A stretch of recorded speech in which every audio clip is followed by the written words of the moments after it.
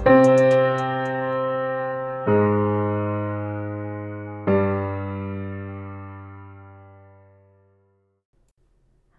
everyone, it's Jess. Welcome to Missing at 5280, a Colorado true crime podcast. If you enjoy the podcast, please subscribe, leave a review, or share the stories with your friends. Today's episode is a little different and will actually be in two parts. The first part will be an informational episode, and the second part will go into a missing persons case. According to the National Runaway Safeline, between 1.6 and 2.8 million youth run away each year in the United States. The reasons vary from arguments with parents to mental health problems. I also think it's important to point out these statistics have not been updated since before COVID. And with all of the added pressure and quick changes made to our teens' lives during this time, I can only imagine these numbers have grown. About a year ago, a young woman ran away from my small hometown in Colorado. There were the normal pleas from family, and after a few days came a post made by the girl herself. She did not want to be found, and she was not yet willing to go home. She was with a friend, another female, and was safe. Eventually, she made it back home, as do 99% of runaways. This girl was what law enforcement would consider a typical runaway case. And when I say typical, I'm using quotations because if we know anything about runaways, we know nothing is very typical. But it was easy to see why they left it to the family to sort out. She was with a friend and had been in touch with quite a few of her other friends. At one point, rumors spread, and she was forced to make contact with the public. And it was shortly after that she thought about her future, and she was able to make the decision herself to return. This year, I had the opportunity to talk to her about what happened, why she ran away, what did she do while she was away, how she returned, and what she is currently doing in life. I want you to really understand how lucky we are to have spoken with her, though. While 99% of teens come home, that still leaves 163,000 unaccounted for. So, my parents were always together when I grew up. They didn't always get along very well. They always fought about everything. And so for a little bit, my parents were still married, but they didn't live in the same house. And, I can't really remember as a kid a time when my parents didn't fight when I was growing up. They always kind of bickered at each other about everything. They got divorced in May of 2019, and it was really nasty. My dad kind of just started to forget about us kids when they got a divorce and turned to drinking. And then went from drinking to drugs, and nothing's really changed since then. I have an older brother who he's 22 months older than me. And I have a younger brother who's 9 years younger than me. So what I always say is that it was kind of a blessing in disguise that they got a divorce, because them fighting was it was so much, and I don't want my little brother to grow up how I did. Had you ever thought about running away before? Nope. I actually was in Montana the week before I ran away. I was visiting my best friend, and she had came back with me from Montana to Colorado because my mom and her boyfriend were going to Las Vegas for just a small vacation. And I had gotten into a small argument with my mom because I had a friend over while she was gone, and I didn't tell her. And then, I just kind of up and disappeared after that, because before that, I don't have a great relationship with my mom, and that summer it was really, really bad. All we ever did was fight about everything. And so, the way I kind of look at it is that it was like a little mental break. And, I own up that I definitely could have done it in a better way without just up and disappearing. Like, I had plenty of places I could have gone, but I guess at the time I just was kind of using flight or fight instinct, and I chose flight. Where was I? I was far. I was kind of by, like, brush a little bit. Okay. At her mom's friend's house. And I had left her house in the middle of the night and didn't tell any of them that had been there. And that was the last time anybody had heard from me. Somebody had came and picked me up. It was another girl, right? That had came to pick you up, or? Yeah. Okay. And how old was she? She was 18. 18. And how did you know her? Softball. Softball? And Yeah. So you've played with her for like a while then? I had met her at like a tournament, so I had never played on the same team as her, but we just stayed connected through the years. She lives behind the UNC campus, so I just stayed with her. I didn't have anything.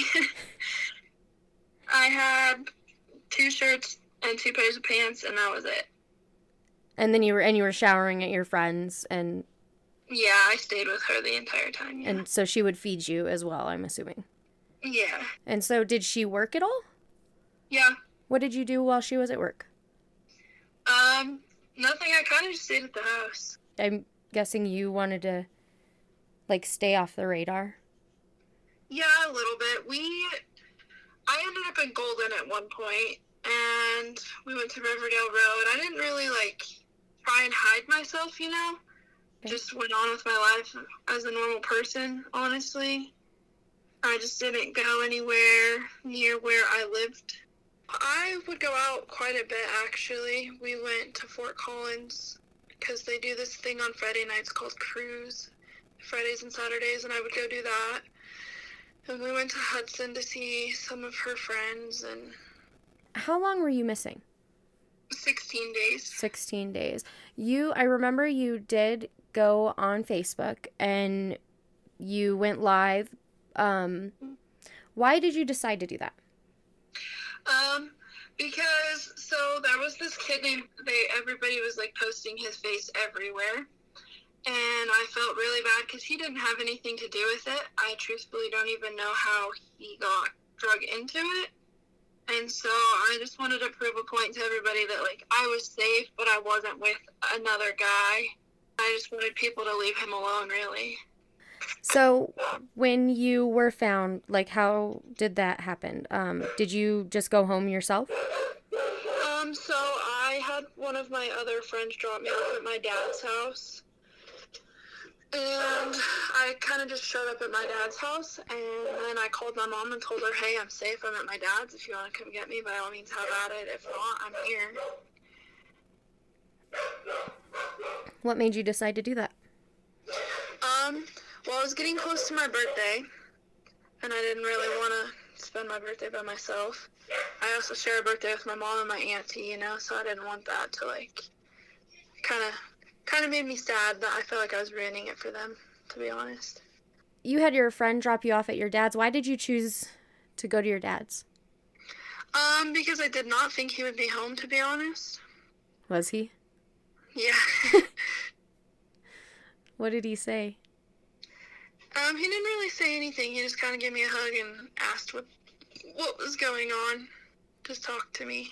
Did thinking about how family members and close friends would feel cause you to second guess your decision? Honestly, no. And why is that? Because I wasn't doing it for anybody else except for myself, really. And at that point, I was just thinking about what was best for me and what I needed. And I felt that I needed to get away, so that's exactly what I did. Do you feel that you weren't being heard before? Yeah, absolutely. So now what does your life look like? Well, I am on track to finish high school early. So when will you be finishing high school? I could be finished this year, but I'm choosing not to because I want to go back to a public high school. I'm doing an online charter high school right now. Why do you want to go back to the public high school? I battle with anxiety and depression pretty bad, and not having the social aspect of school has kind of taken a huge toll on me mentally. It's just something I've been really, really battling the last few months. Sorry. Well, thank you for telling me your whole story. No, I'm a pretty open book about it, because I would prefer people just to ask me what happened instead of assume that they knew everything. Do you have any advice for teens or... My biggest piece of advice I have really is that if you're struggling and you feel like your voice isn't heard, then you need to speak up. And like, if somebody doesn't want to listen to you, you need to be stern and tell them no. Like, I need to tell you this, and you need to sit down and listen right now, whether you feel like it's a good time or not. If you feel like you need to be heard, you need to make that known so that things like this don't have to happen. And if you're feeling like you need help, then there's like so many people you can reach out to. Who was somebody that you could have reached out to instead of running away? I could have most definitely reached out to my brother, my oldest brother, my aunt. I had so many people that I definitely could have reached out to, and I just chose to be blind to that. And do you feel like now that you know that, has that kept that from happening again, since you know that you have other people to reach out to? Yeah. So you don't feel like you will ever need to do that again? No. I really want to reiterate how fortunate it is that we are able to listen to this girl's story. I would also like to add that she just celebrated her 17th birthday. She is still doing well in school and has plans to enlist into the Navy next year.